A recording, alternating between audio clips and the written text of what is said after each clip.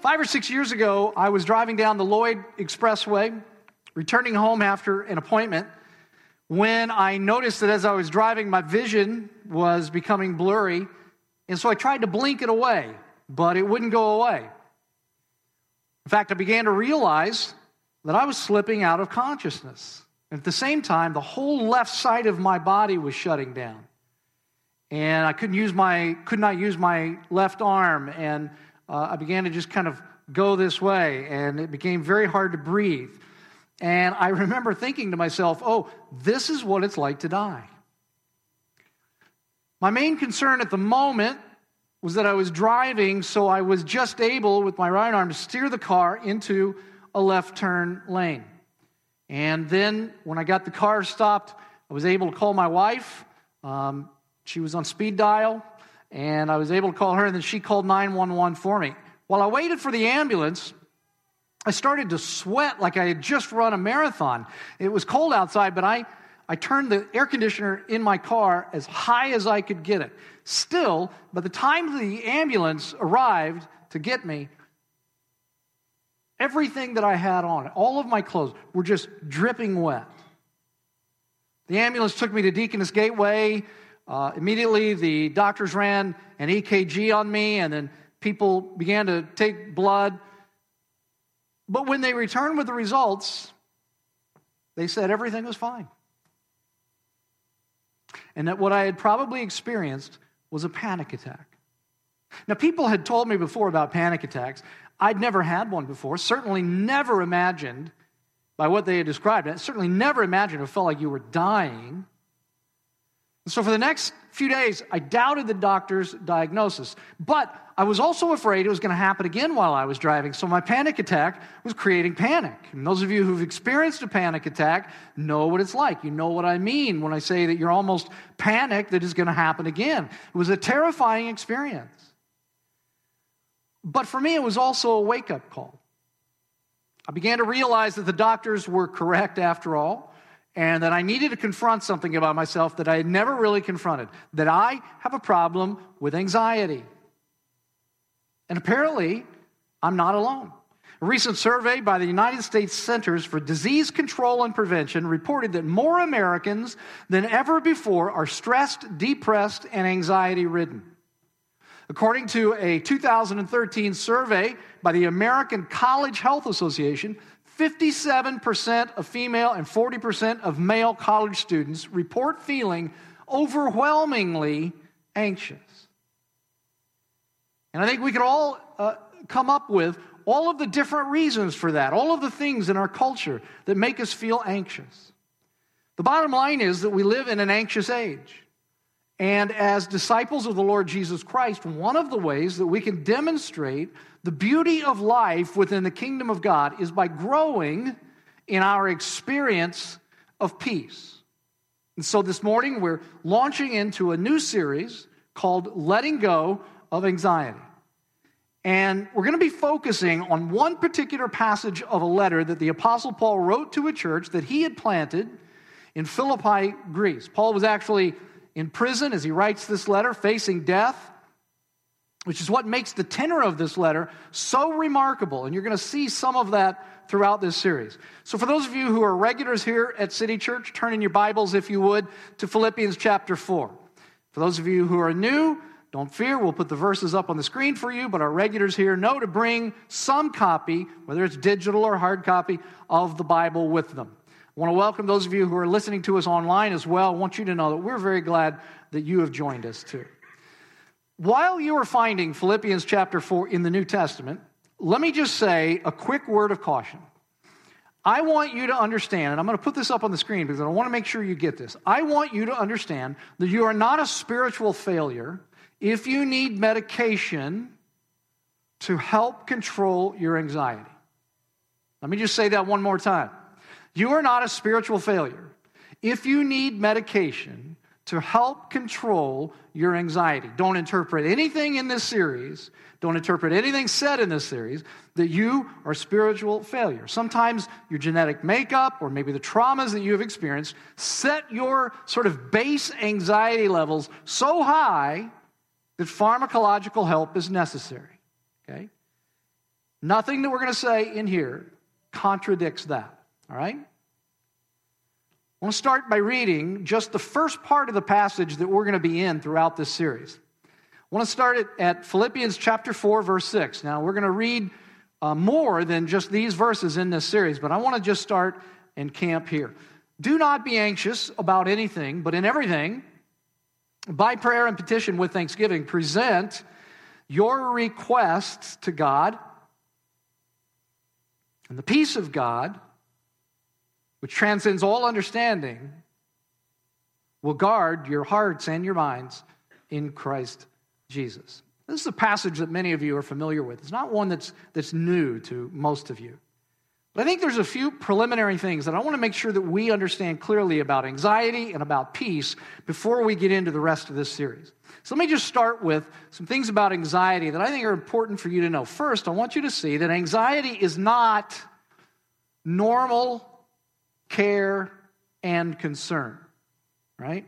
There's a difference between normal care and concern about something or about someone that you love and anxiety.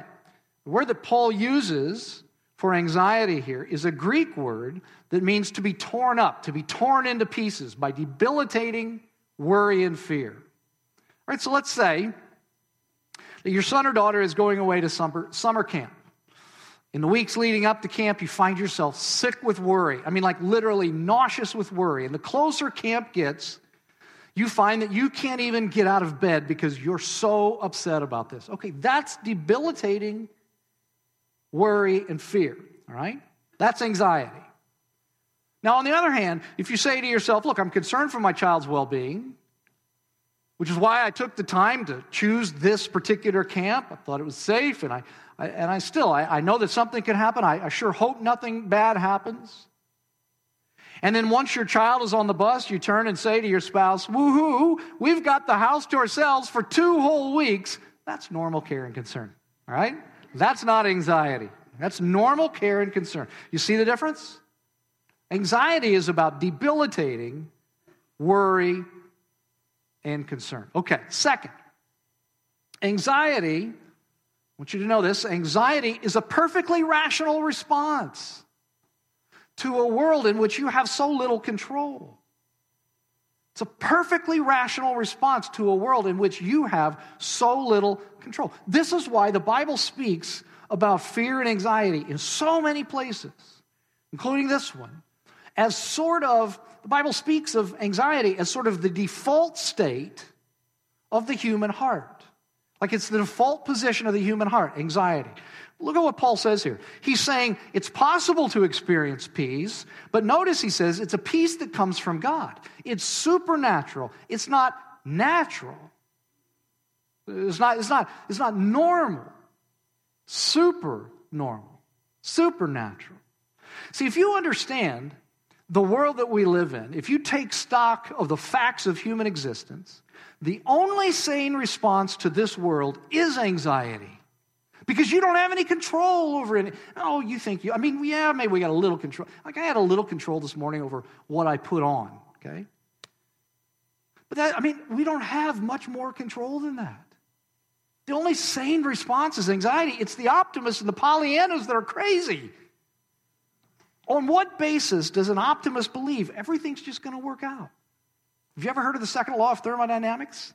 It says that everything moves toward chaos. It's not going to just work out. Tell the victims of some of history's most terrible dictators like Adolf Hitler and Benito Mussolini and Nicolae Ceausescu, to name a few. Tell them that everything was just going to work out. Tell that to the 154 million people who live in Cape Town, South Africa today, who are only allowed to use 12.5 gallons of water per day due to a 3-year drought, and all they can do is just wait for what they're calling day zero, the day when all the water runs out. Tell them it's just going to work out. How do you know that? It might rain, it might not. It hasn't for 3 solid years. Tell the 120,000 people living in North Korean prison camps today, tell them it's just going to work out. A few years ago, a journalist by the name of Barbara Ehrenreich wrote a book in which she talked about the problem listen to this. You're going to be surprised by this. She talked about the problem of optimism in America. The book was called Bright-Sided: How the Relentless Promotion of Positive Thinking Has Undermined America. Listen to what she says. Positive thinking may be a quintessential American activity associated with both individual and national success, but it is driven by a terrible anxiety.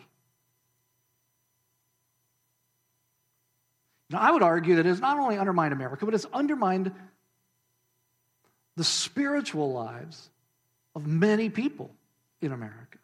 Her conclusion in the book is that what we need is vigilant realism. Neither too much optimism nor too much cynicism, but a firm grasp of the facts in all of their complexity. And I'm here to tell you that a firm grasp of the facts of the world leads to a default state of anxiety in the human heart, because we have so little control over anything. And if people understood that, more people would recognize their need for a personal creator God. Optimists and Pollyannas have to live in denial of reality to avoid anxiety. And that's a theme that you're going to see repeated a number of times this morning and throughout this series, all right? So anxiety, it's not just normal care and concern. It's more than that. And anxiety is a perfectly reasonable, sane response to the lack of control that you and I have in this world. Okay. Now, lest you despair and think, wow, I have to feel anxiety for the rest of my life, I want to shift gears now, and I want to look at this peace that Paul talks about. And as he talks about peace, first there are a couple of things, quick things, that I think are important for us to see. One is, and I said this just a moment ago, Paul says that peace is supernatural. It's not natural. And see, I feel, the reason I think that's important to point out is that I think probably some of you are thinking about what I just said about anxiety being the default state of the human heart, unless you deny reality. And you're thinking, well, wait a minute, what about all the podcasts and apps and self-help books that promise inner peace? I know people, you would say, who seem to have an inner peace. Well, notice that Paul says peace doesn't come from the inside. It comes from the outside.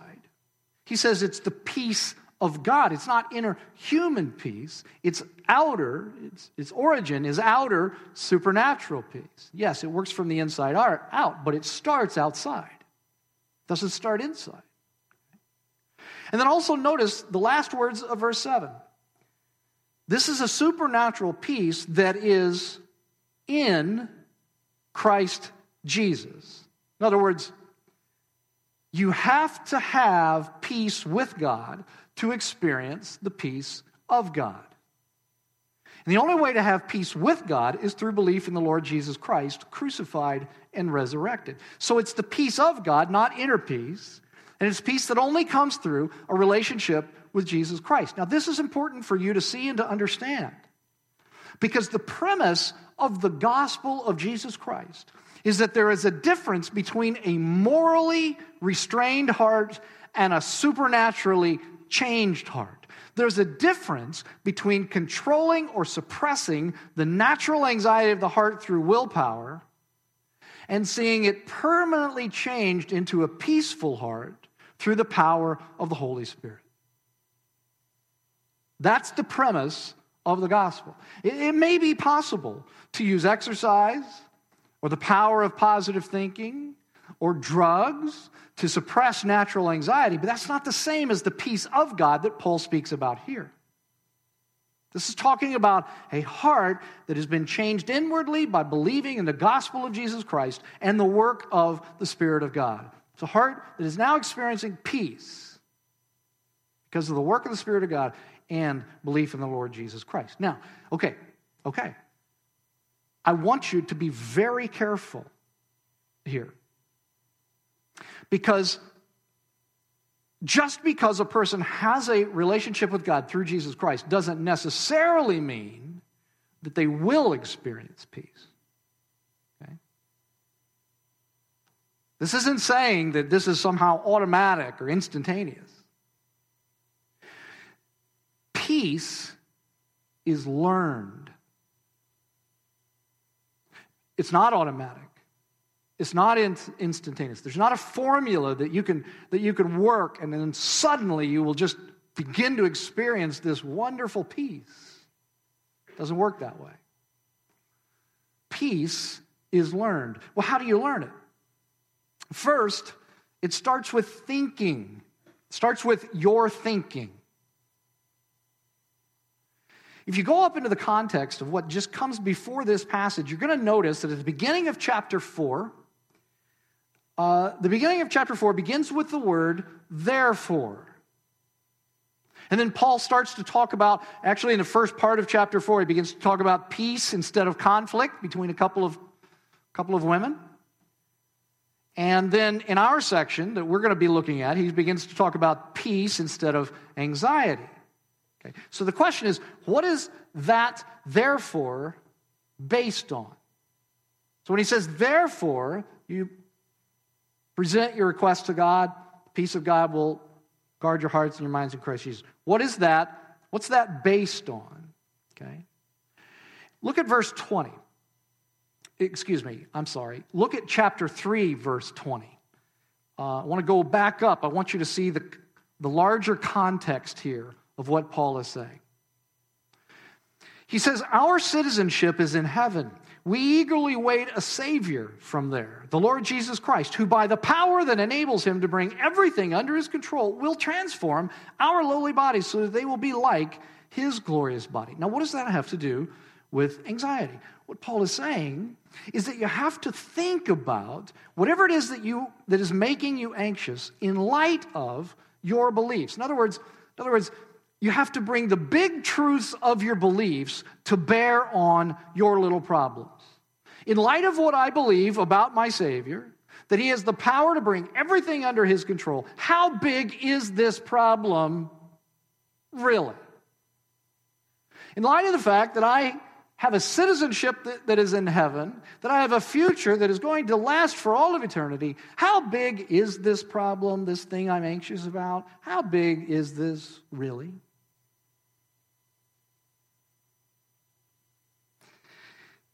And this is what you have to understand about the difference between, say, a self-help book and the Bible. A self-help book is never going to tell you, it's never going to start by saying, hey, let's think about the big questions of life. It's not going to say, hey, this problem with anxiety that you're having right now, let's start with the big picture questions of life. Why are we here? What happens after we die? Is there a personal creator God? No, it's never going to do this. It's not going to start like that. It's always going to go straight to technique. Do yoga.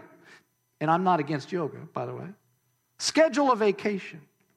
Discipline your mind not to think negative thoughts. It's not going to start with thinking. It's going to start with technique. And of course, the reason for this is to avoid the logical consequences of unbelief. Let me give you an example of what I mean. Okay? The logical consequences of unbelief. If there's no God, why be concerned about what happens to your kids? Why care about their education, their safety? Why care about their emotional well-being? Your kids are merely random cosmic accidents who have no meaning, no significance, and no purpose. And whatever love that you think you feel for them is nothing more than a chemical reaction because there is no such thing as love. See, that's the logical consequence. No self-help book is going to say that. But that's the logical consequence of there being no God. You say, well, that feels terrible to think about. That's morbid. It's depressing. It's anxiety-producing. Let's not think about that. Okay, that's fine. But just understand that what you're doing is that you're trying to rid yourself of the implications of your beliefs by not thinking.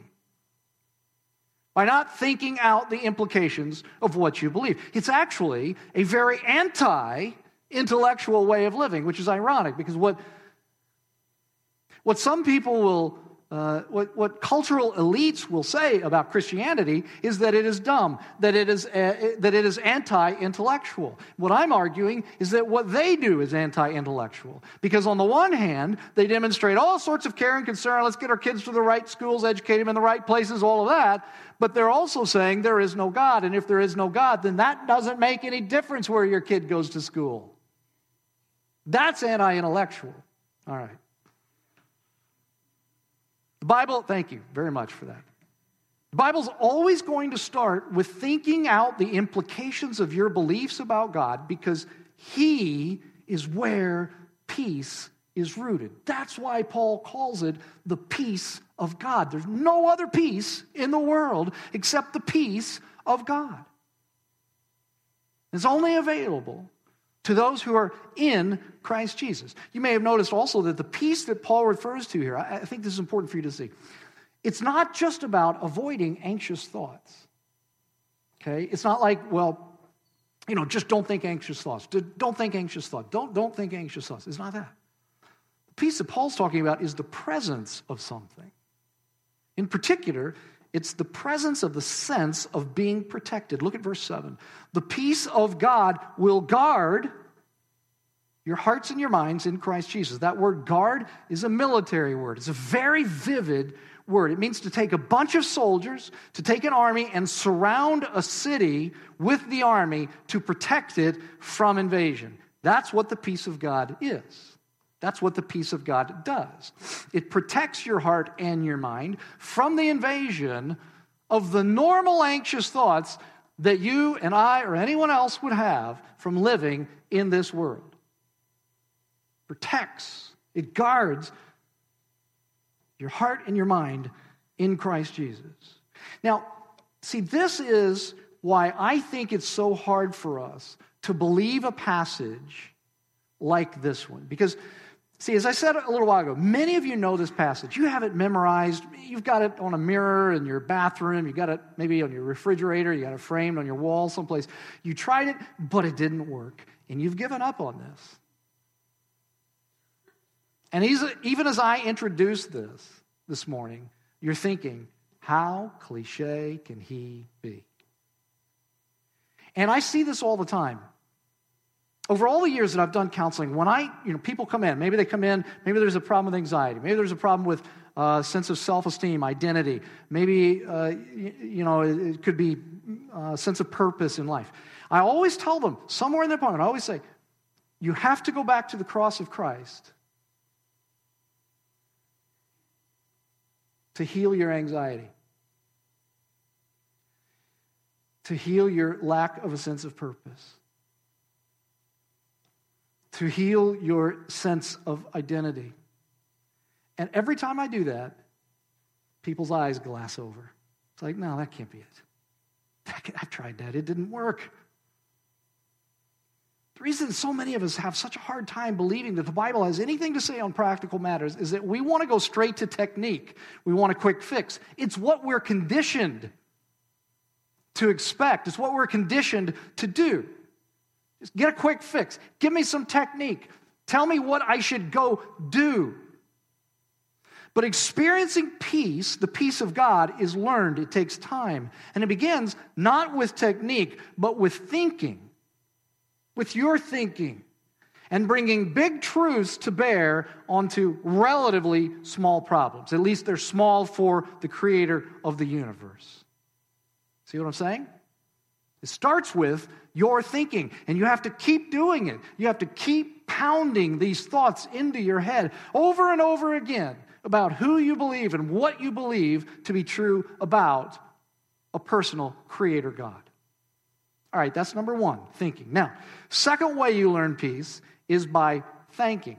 Now, if I were back in Texas talking about this, the problem would be you wouldn't know the difference between whether I'm saying thinking and thanking. You might just say, when I say thanking, that I really mean thinking. Like, we're thanking. We're just thanking. You learn peace by thanking. Paul says, don't be anxious about anything. But in everything, by prayer and petition, with thanksgiving, present your request to God. Okay, I'm going to admit something to you. what's often happened to me is like there's something that I feel very anxious about. And so I need to do this. So I go to God and I pray. I'm in prayer and I'm praying about this thing. And I'm just really praying about this thing that makes me anxious. And I'm presenting my requests to God. God, do this. God, do that. But when I'm done, I don't feel peace. I feel worse about what I was praying for than I did when I started. Has that ever happened to you? Like your mind gets so focused and so concentrated on whatever it is that you're praying about that you almost become more obsessed at the end of it. One of the reasons for that is that Paul doesn't just say pray. Now, he's talking about a particular kind of prayer. He's saying pray with thanksgiving. Now, I think that most people think, well, when you say pray with thanksgiving, that means that you rehearse in your mind all of the things that God has done in your past for you, and then allow that to give you confidence that he's going to do something again for you in the future. And I certainly don't think that hurts. I think living a life of gratitude is very important. But I think what Paul has in mind here is the future, not the past. That you thank God in advance for answering your prayer. You're like, well, wait, how do I know he's going to answer my prayer? Oh, he always answers the prayers of his people, always. But not always in the ways that we ask him to. You see, you thought I was going to go all Joel Osteen on you there for a minute, and I was going to tell you, man, thank him in advance for doing exactly what you're praying to do. That's not what I'm doing. You know how God answers the prayers of his people? This is it. When we make a request, God always gives us what we would have asked for if we knew everything that God knows. Like I am so limited. I am so ignorant. I don't know what's best for me. I don't know what's best for I'm like a 7-year-old kid. You tell a 7-year-old kid, go to bed. They don't understand that. They don't know why it's good for them to go to bed. They don't want to go to bed. Tell them to stop eating sweets. They don't want to stop eating sweets. They just keep eating them. Why? They're just limited. You couldn't possibly explain to them in a way that satisfies them why it's good for them to go to bed and stop eating so many sweets. You can't do it. And in the same way, I don't know everything that God knows. But God answers my prayers. He gives me what I would have asked for if I knew everything that God knows. Romans 8:28 says this. Some of you are familiar with this passage of Scripture too, that in all things God works for the good of those who love him, who have been called according to his purpose. In other words, do you remember what we said last week? Those of you who were here last week, the big point last week? It was this: God is for you. And so he's working for your good. And because of that, we can thank God in advance for the entire range of possible ways that he might answer our prayers, because we know that he is for us and that whatever he does will be the very best for us. Do you believe that? Do you believe that he is for you and that however he answers your prayer, it will be the very best thing for you? It will be good for you. Do you believe that? Because the extent to which you believe that is the extent in which you're going to have peace.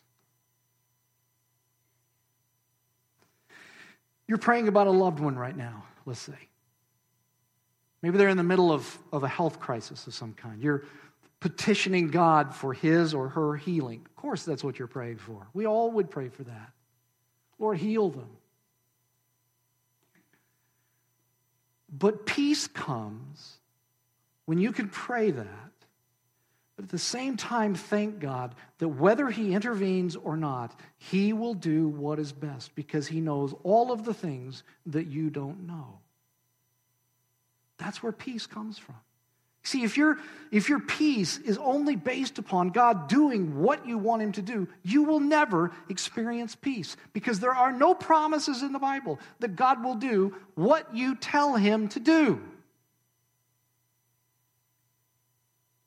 It's not a promise here in Philippians 4, not a promise in Romans 8:28 that God will do what I ask him to do. This passage is saying is that what guards our heart is the knowledge that God is good and wise and that he will give you what you would have asked for if you knew everything he knows. And so you thank him for that in advance. Now, some of you are probably thinking to yourself, well, come on, man. Like that's a cop-out. That just lets God off the hook for anything he does. And maybe you're like, you know what? He let my father die when I was only 7 years old. How could that possibly have been the best thing? I don't have any idea. I just don't have any idea. I can't explain that to you. But think about your alternatives. If you refuse to believe that God is good until he explains your father's death adequately, how long would that take?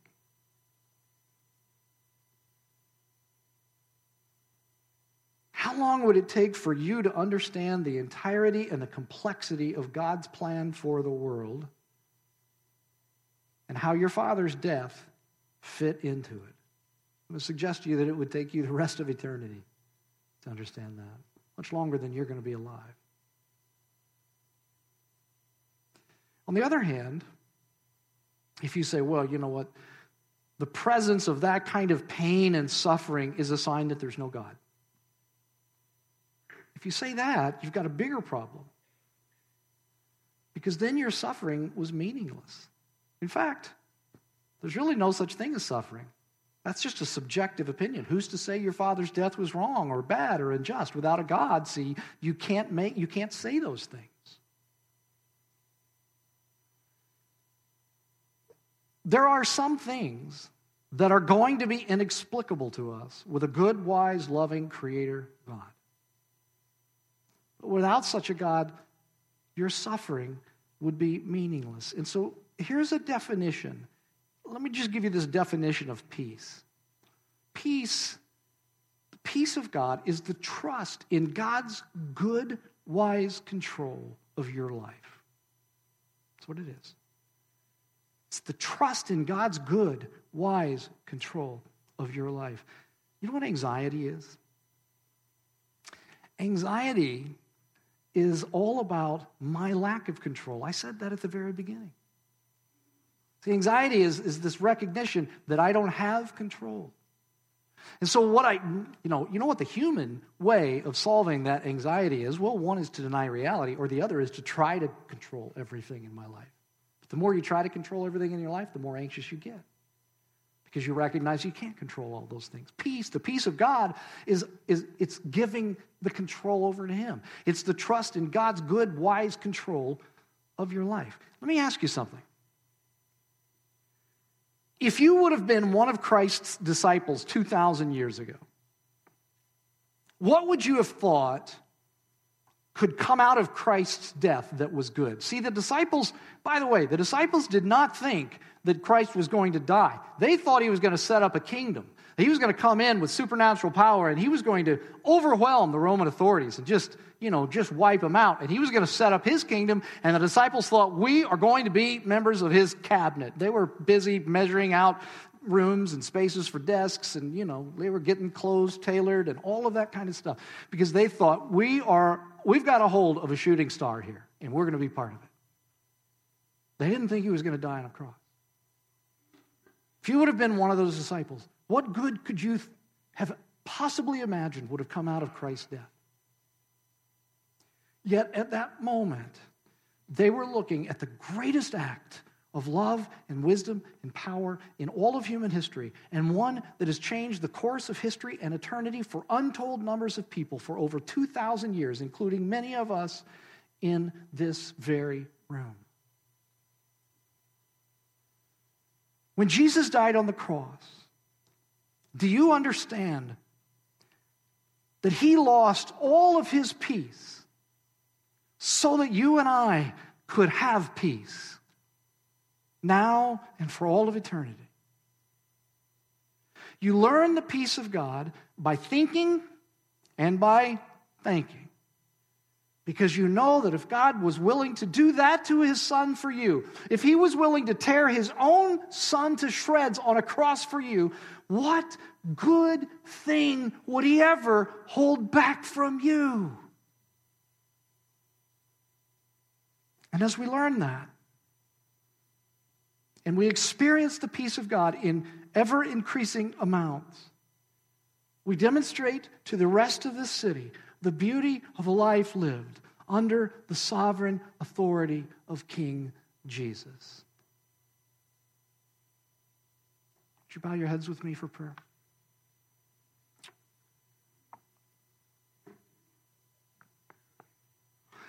Lord, our tendency today is to look at this passage in a very, as just another cliche passage that really doesn't work, because the Bible doesn't really say anything relevant to us. Lord, would you impress upon us today the power of this passage?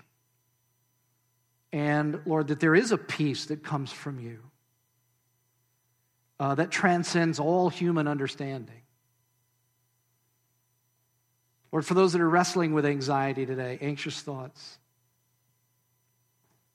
maybe it's crippling anxiety. Lord, would you speak to their hearts today? Lord, would you reassure people here who have a relationship with you that when they come to you with a request, you answer by giving them the very thing that they would have prayed for if they knew everything you know.